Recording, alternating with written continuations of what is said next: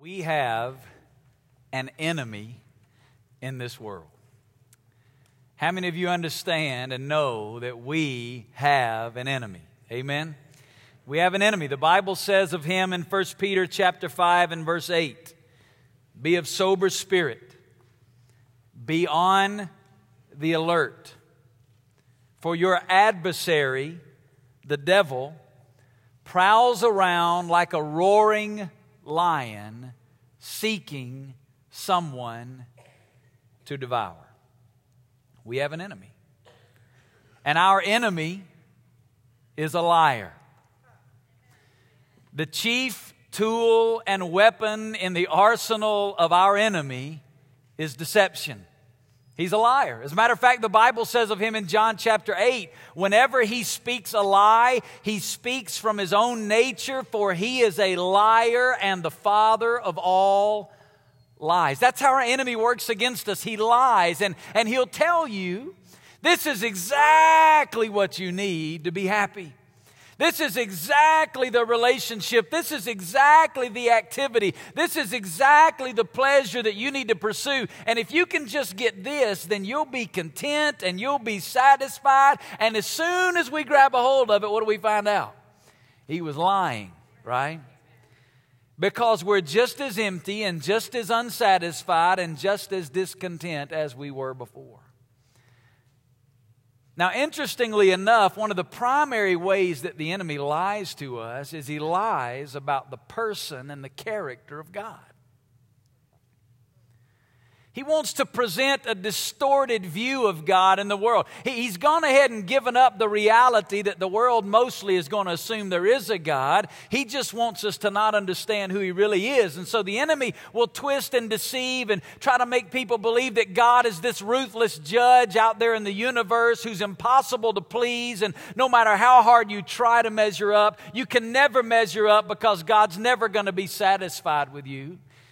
The enemy would have us believe that God's just a big CEO up there in the sky that's too big for all of our problems. And when we have situations and circumstances in our life, even as Christians, sometimes we'll buy into the lie that God's too busy to care for our situation. And we may never say it that way out of our mouth, but as soon as we get in a circumstance or a situation and we begin to bring it to God like, God, have you forgotten where I am? Have you forgotten? Are you aware of what's going on in my life right now?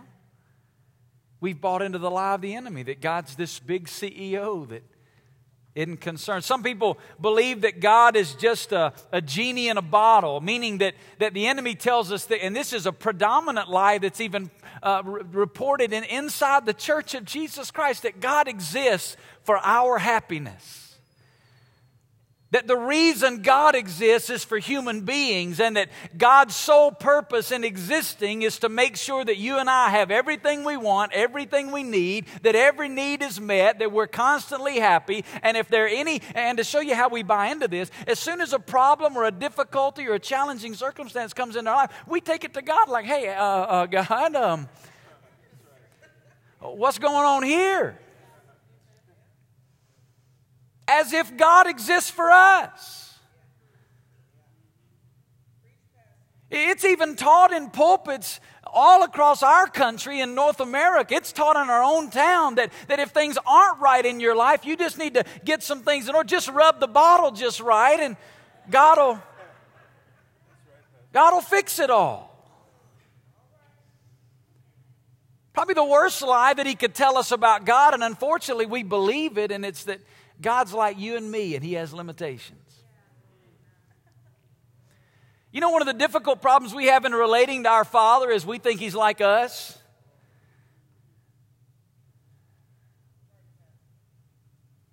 When I was being discipled by a man named Clyde Cranford, God used this man in my life in a profound way. He taught me a very simple principle, and I want to give it to you this morning, and we're just going to give it and then move on, but I'm going to tell you it's worth coming for. All right, here's the principle.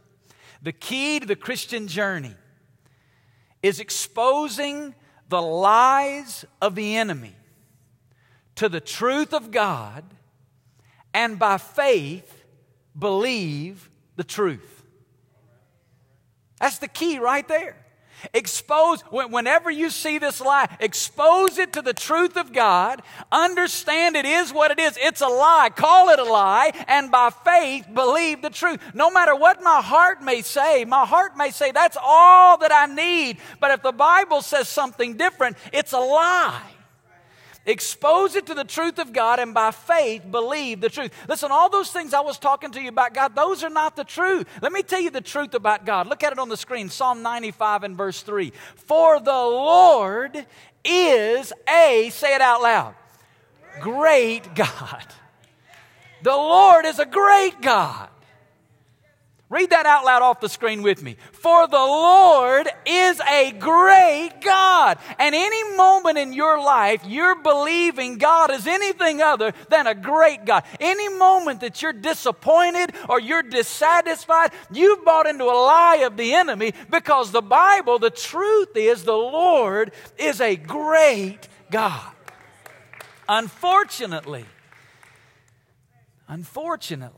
as Christians, we can become so familiar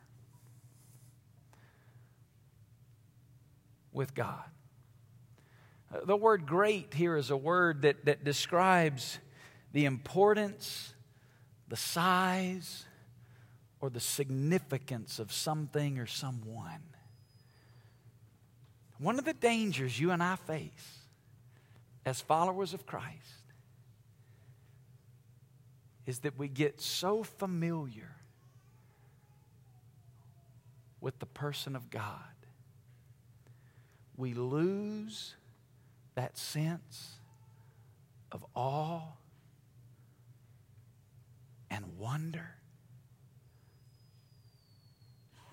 at the greatness of God. Hey, we've sung some songs this morning about the greatness of God. You are holy. Great is your faithfulness. We've sung some songs. Let me ask you a question. Did you worship? Are you just going through the motions till we get to the sermon? Did you come to church to go home? There's a lot of people. We come to church just to go home. No, listen, we came to church to worship a great God. And when I'm walking in from the parking lot, I should be asking God, God, would you prepare my heart? Lord, would you captivate me with your glory? God, would you give me a sense of awe and wonder at who you are? And when we begin to sing songs about the greatness of God, we should worship the God of heaven. That's why we've come together.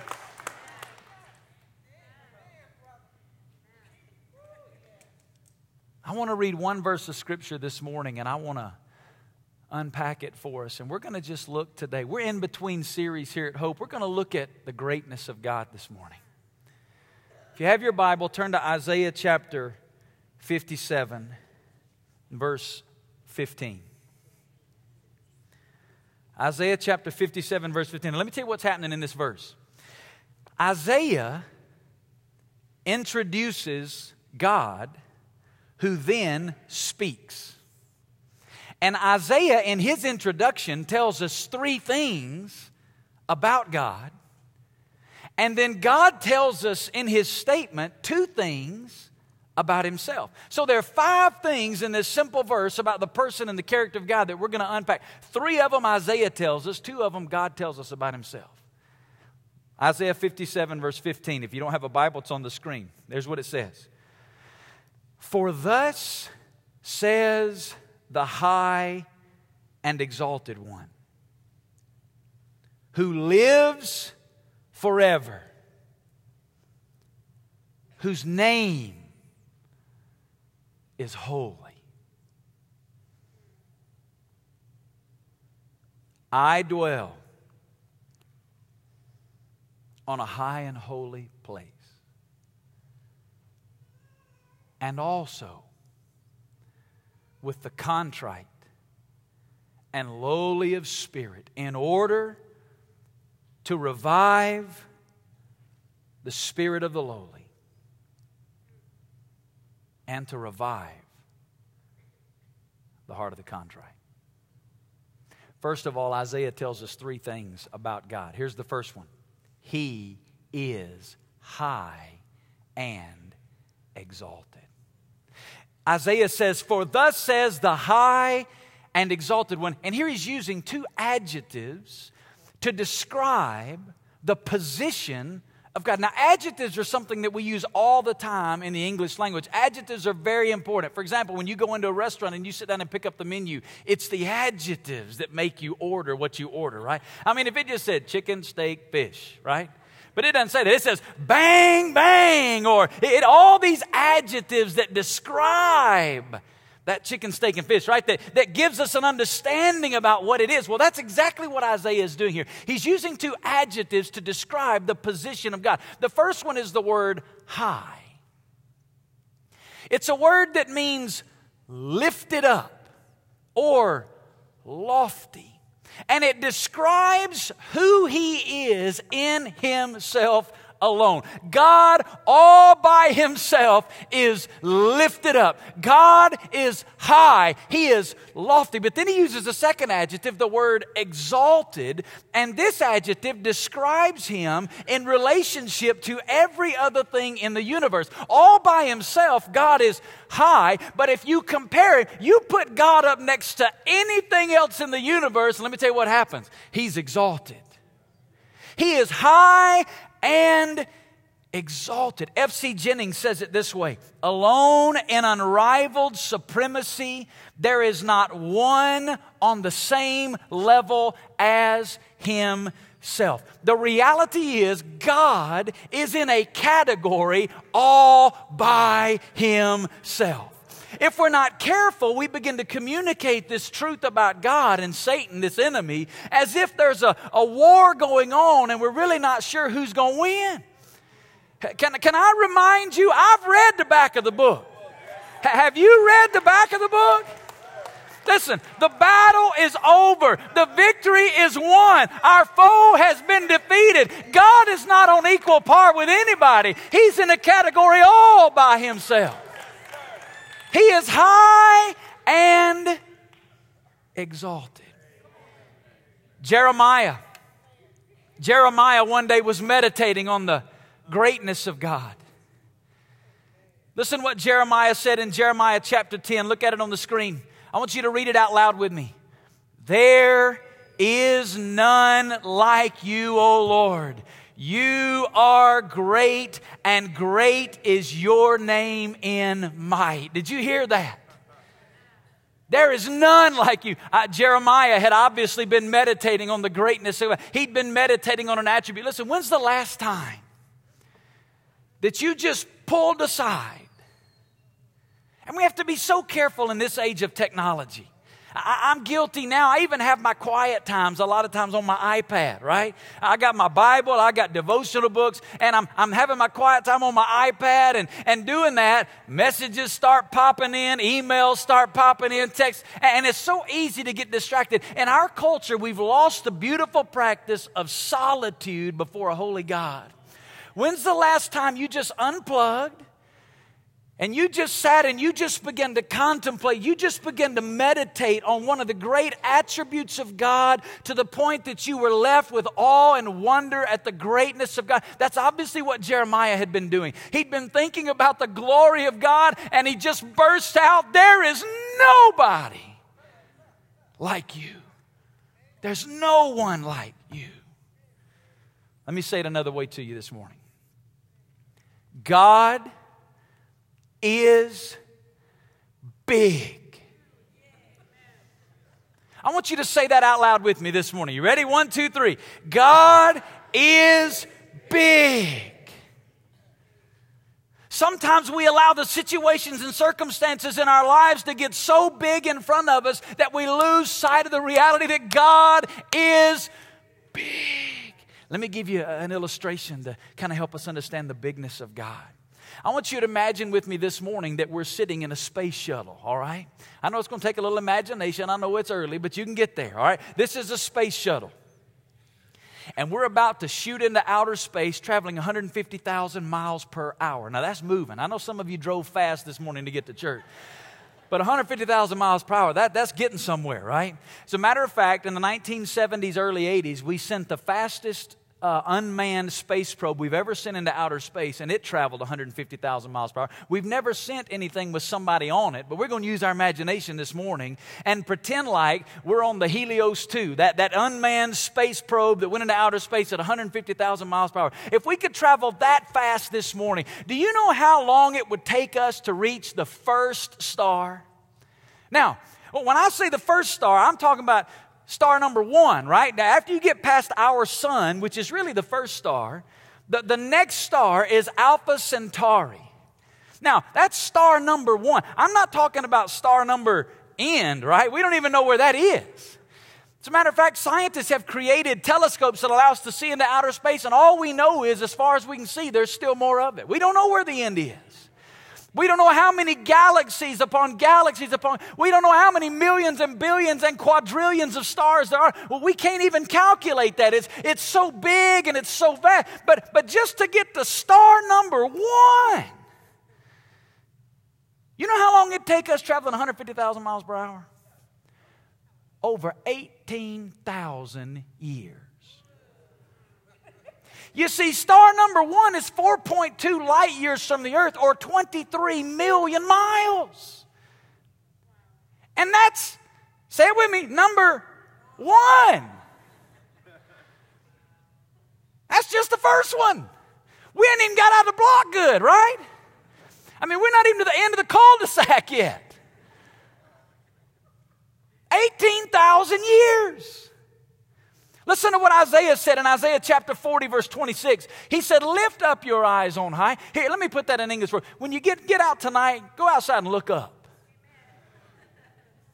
When the stars come out, Isaiah said, go out and just lift your head up and see. Who created these stars?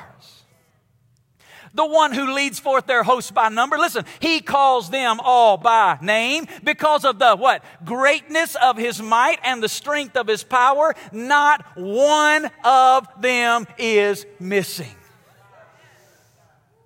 He's great. I want you to take it another degree if you can. Imagine we could travel at the speed of light. Now, a minute ago we were traveling miles per hour. The speed of light is measured in miles per second. Take your hands, hold them out like this. On the count of 3, we're going to clap them together. 1, 2, 3. We just traveled 186,281 miles. Now we're really moving. Did you know that scientists tell us that if you could, the moment you were born, be shot into outer space on a spaceship, traveling at the speed of light, 186,281 miles per second, and live the average lifespan and die as an old person, traveling at the speed of light, you would still not see most of the expanse of the universe that is out there. Now let me ask you a question. Where did all that come from? Listen to Genesis chapter 1 and verse 1. If you know it, say it out loud with me. In the beginning, God created the heavens and the earth. Now, you know what that means, right? That's chapter 1, verse 1 of this book. In chapter 1, verse 1 of this book, there is more truth about God revealed than you and I can wrap our heads around. You got that verse figured out yet? In the beginning, God created the heavens and the earth. Everything we can see, taste, touch, feel, or smell. All the universe and its expanse and everything that lives on planet Earth. God created it all. In the beginning, God created the heaven. In verse number 1 of chapter 1, there's more truth revealed than I can wrap my head around in a lifetime. And He gave me 66 books. I can't even figure out verse 1.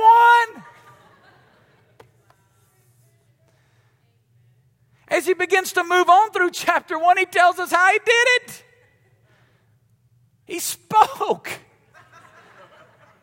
The Bible says, he said, let there be light. And it was so.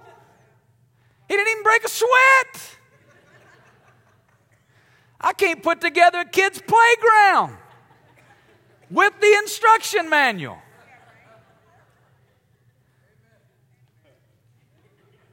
Let me give you a life application. Nothing is too big for God. Underline the word nothing. Hey, let me ask you a question this morning. What challenges are you facing right now? You see, there are some of us right now that are in the middle of circumstances. Maybe they're financial. Maybe they're with your health. Maybe they're with your family. And you are completely overwhelmed with what you're facing. Let me tell you what's happened to you. You have lost sight of how big your God is. He's big. Second thing Isaiah tells us. He tells us He lives forever. For thus says the high and exalted one who lives forever. If you read that in some other translations, it says, He who inhabits eternity, or His existence is eternal, or He who resides permanently. I've become convinced it doesn't matter how you phrase it, it's a really, really, really long time. He lives forever. The Lord describes Himself in the book of Revelation, chapter 1 and verse 8. Look at it on the screen. He says, I am the Alpha and the Omega, says the Lord God, who is and who was and who is to come, the Almighty. Something very interesting in that verse. If you and I were going to give a testimony about who we are, we describe ourselves past, say it, present, future, right? I was, I am, I will be. Notice what God does. He starts in the present. And then He goes past. And then He goes future. He is. He was. He is to come. Why did He do it like that? I think I know why. Because He was describing Himself in reference to time. You see, He is. He's the one who existed outside of the parameters of time. Before time ever ticked its first second off the clock, He introduces Himself in the Old Testament and He says, you can just call me I am. You see, He am.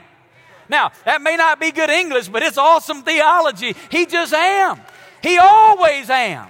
He existed before time ever began. He exists outside the parameters of time. He sees yesterday as clearly as He sees tomorrow. Why? Because He am. He's outside of the parameters. But listen to me, at a point in time, He was.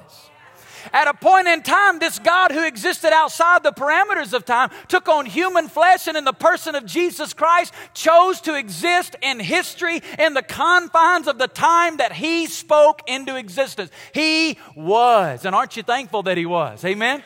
Hey, one day He is to come, meaning He will bring all of time as we know it to an end. Why? Because He's the sovereign God of the universe. Here's what it means. There's never been a time when God was not.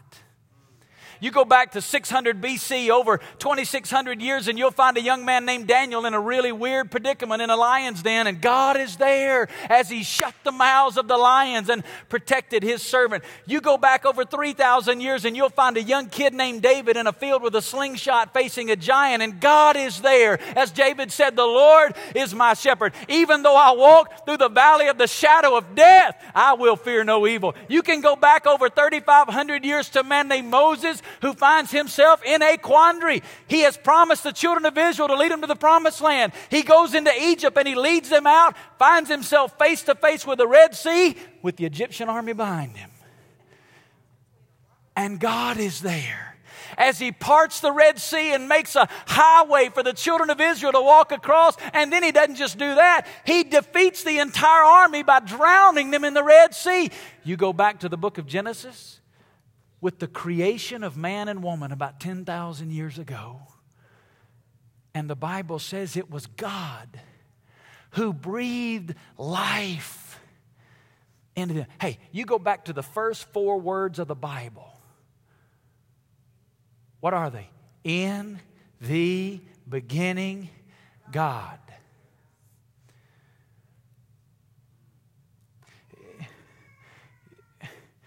You ever wondered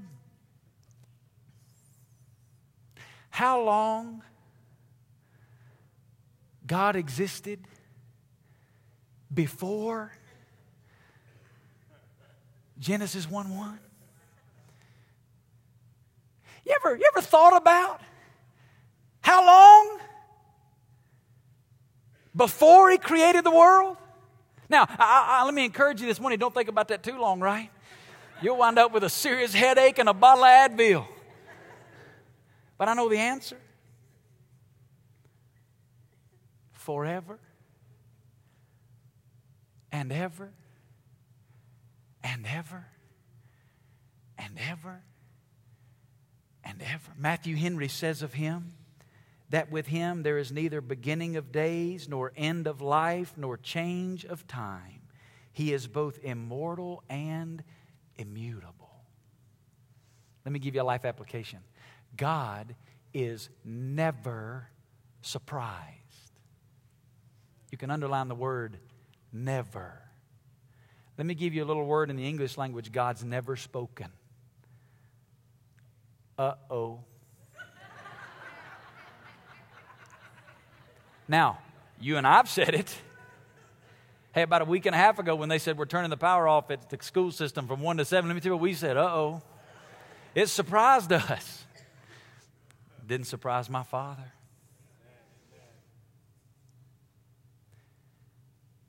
There's some of you with circumstances in your life right now and you think they're unique. You think nobody's ever gone through what I'm going through. Can I encourage you this morning? God has seen it all. He has sustained His people through it all.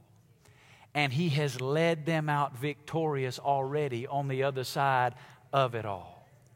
He's never surprised. There's not one thing in your life that caught Him off guard.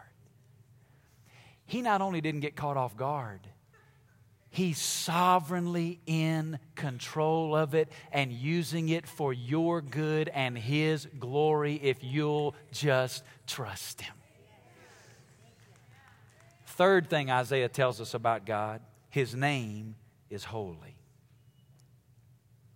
For thus says the high and exalted one who lives forever, whose name is holy. Can I be honest with you? I don't know a more awe-inspiring phrase in all the Bible than that. His name is holy. You see, holiness does not define God. God defines holiness. The root word for the word holy is a word that expresses the idea of separateness or unapproachableness. We don't like to talk much about the holiness of God in the contemporary American church, and maybe it's one of the reasons we're in the situation that we're in. The separateness or unapproachableness of God, it speaks to the transcendency of God. And it means that God is separate and unapproachable from sin. God in His holiness cannot fellowship with sin. Therefore, God is separate and unapproachable from finite, sinful human beings. Here's what that means. God's holiness demands that in order for man to ever know God, God must initiate the relationship. Man in his sinful condition finds God unapproachable. Isaiah got a glimpse of the holiness of God in Isaiah chapter 6. If you have your Bible open, turn back to the beginning of this book, Isaiah chapter 6. If you don't have a Bible, it's on the screen. Listen to what he said. In Isaiah 6, verse 1, he said, in the year of King Uzziah's death. Now, who's King Uzziah? King Uzziah was one of the great kings of Israel. Matter of fact, he was a king that the nation of Israel trusted in. They looked up to. He'd been a great leader for them through much of his reign. He'd had some difficulties like we all do, but over the majority of his rule, King Uzziah had brought prosperity and blessing to the nation of Israel. And when King Uzziah died, It brought grief and despair all across the nation of Israel. And Isaiah receives this vision. God gives him the ability to see something that others could not see. And listen to what he said. In the year of King Uzziah's death, I saw the Lord. Here's what he said. When a king died, I saw the King sitting on the throne, lofty and exalted, with the train of his robe filling the temple. With the seraphim stood above him, each having 6 wings. With 2 he covered his face, and with 2 he covered his feet, and with 2 he flew. And one called out to another and said, Holy, holy, holy is the Lord of hosts. The whole earth is full of his glory. And the foundations of the thresholds trembled at the voice of him who called out, while the temple was filling with smoke. Then I said, Woe is me!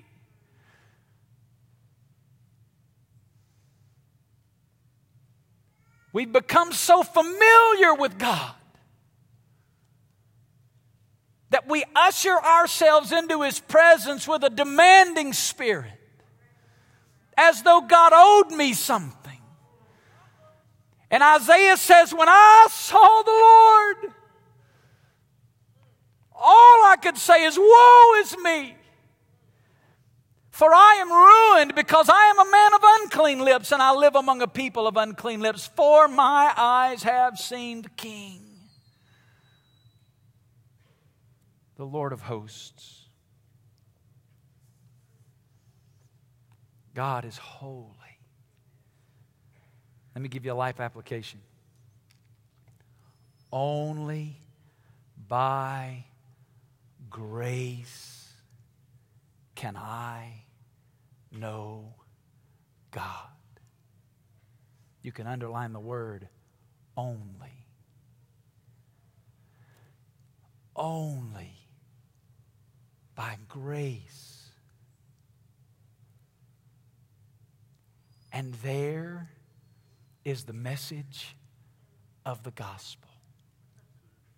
The message of the gospel is God did for me what I could not do. In my sinful condition, God was unapproachable. In my sin, God was separate. And there was not one thing I could do to change that relationship. I was separate from God. I was far from God. God was not approachable, but thank God when I could not come to where He was, He came to me. Listen to what the Bible says in Ephesians chapter 2 and verse 8. It says, for by what? Grace you have been saved through faith, and that not of yourself. It's not anything that I've done. It is the gift of God, not as a result of works, so that no one may boast. Look down to verse 13. But now in Christ Jesus, you who formerly were far off have been what? Brought near. How? By the blood of Jesus Christ. The holiness of God demanded justice for sin. Christ on the cross took the penalty of my sin, and He died in my place, and He rose again from the dead. And now through faith in what Jesus did, I can be ushered into the presence of God. Not because I deserve it. No, grace. It's only grace. How dare me walk in the presence of God and think God owes me something? Things aren't going just right in my life, and I go to God like, God, hey, ain't you forgetting something here? We don't want to talk about what we really deserve. We really deserve the wrath and judgment of God against sin on every one of us. Grace. Grace is God giving me that which I do not deserve. Righteousness and free access to the very presence of God Himself. Well, when Isaiah finishes his introduction, and that's what we've covered so far, then God speaks. And it's at this point we should all shout hallelujah that He speaks at all. He didn't have to. He didn't owe it to us. He was not obligated to speak. Grace. He came to us and He spoke. And God tells us two things about Himself, and we'll cover these quickly. Here's the first thing God tells us. I call it the expected announcement. He said, I dwell on a high and holy place. And to that we say, of course. Understanding after Isaiah's introduction, we would expect him to dwell nowhere else, right? I mean, this sovereign, omnipotent, holy, eternal God, when He says of Himself that I sit sovereignly on the throne of the universe, we say that is where you belong. But then He makes what I call the unexpected announcement.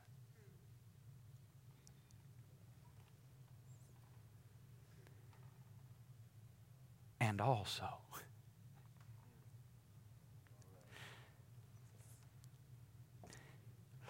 thank God for the and also.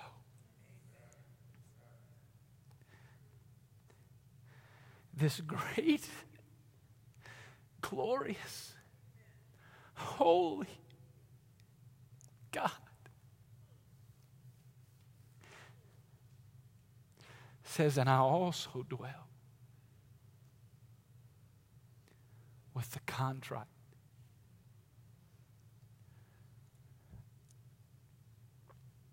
and the lowly of spirit, in order to revive the spirit of the lowly and to revive the heart of the contrite. The word contrite is a word that literally means crushed into powder. It's the picture of something that has been shattered. What Isaiah is describing is when you and I come face to face with this glorious, great God, and our response is one of brokenness. Our response is one that recognizes our own inadequacy in the presence of this great God. Our response is that we are shattered and brought low. The word low could be translated humble. He is describing those who are crushed and brought low by the awareness of their own inadequacy in the presence of this glorious God. And God says, where I find that, I will dwell.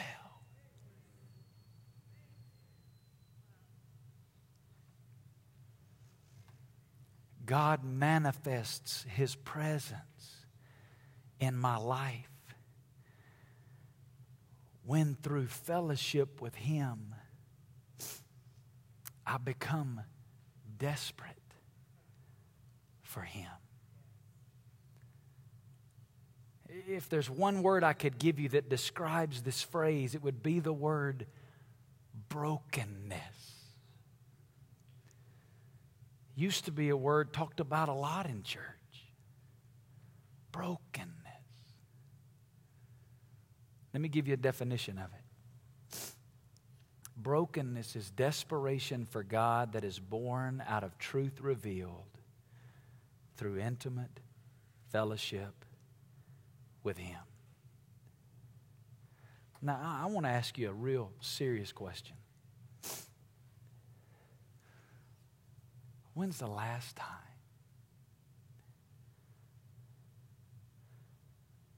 in His presence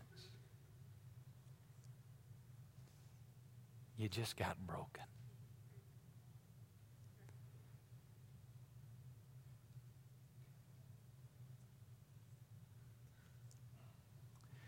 You were just so in awe.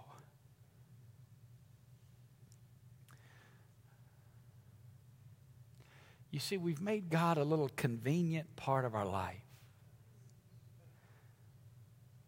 that's a help us when we get in trouble. You know, the problem is we don't realize we're always in trouble. Jesus said, apart from me, you can do what? The problem is we don't think that's what he said. We think he said, apart from me, you can't do big spiritual things.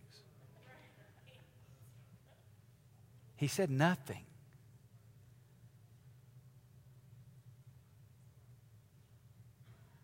And here's the promise. The promise of Isaiah 57 is that when we are broken before God and desperate for Him, He says He dwells in us, but I love this, to revive. Not to bring condemnation, not to say, yeah, you're right, you're worthless, you're inadequate. No. To revive, it means to make alive. It means to live. Meaning when I get to the end of myself, and with Isaiah, all I can scream is, woe is me because I'm undone. God then fills my life with His life and He lives. He lives.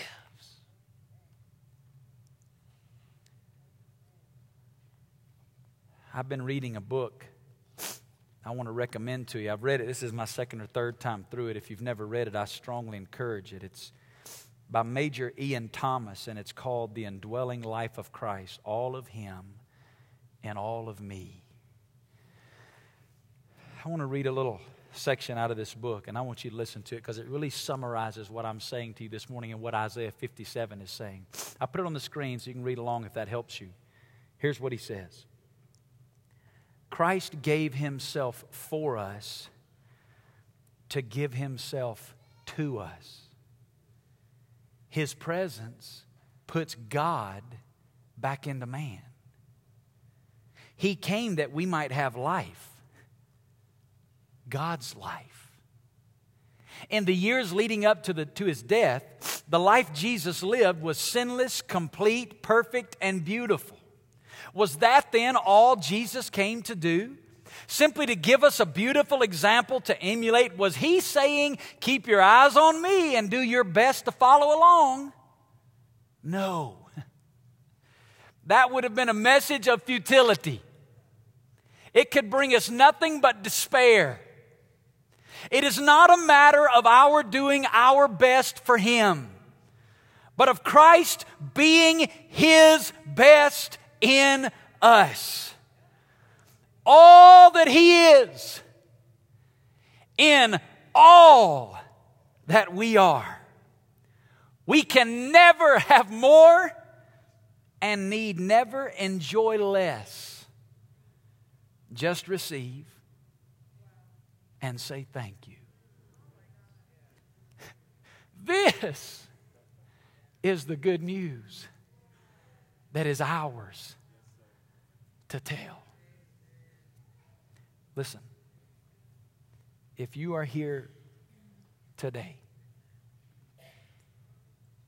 and you have never experienced the grace and forgiveness of God, hey, it is true, God is holy, and you will never be accepted on your own merit.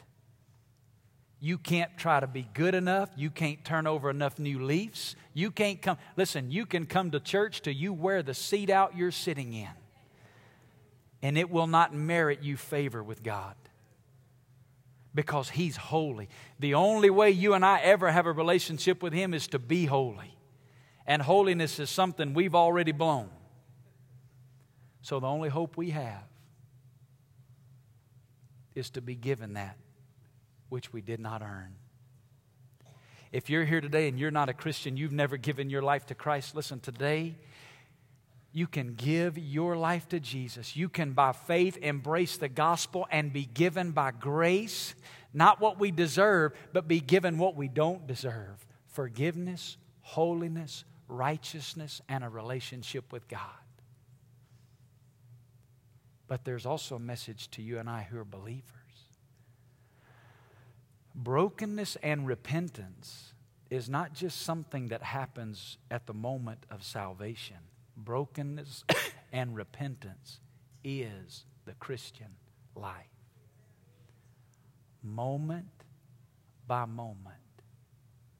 in awe of Him to the point of brokenness, where I don't try to live for Him. I die that He may live through me. Brokenness comes from beholding.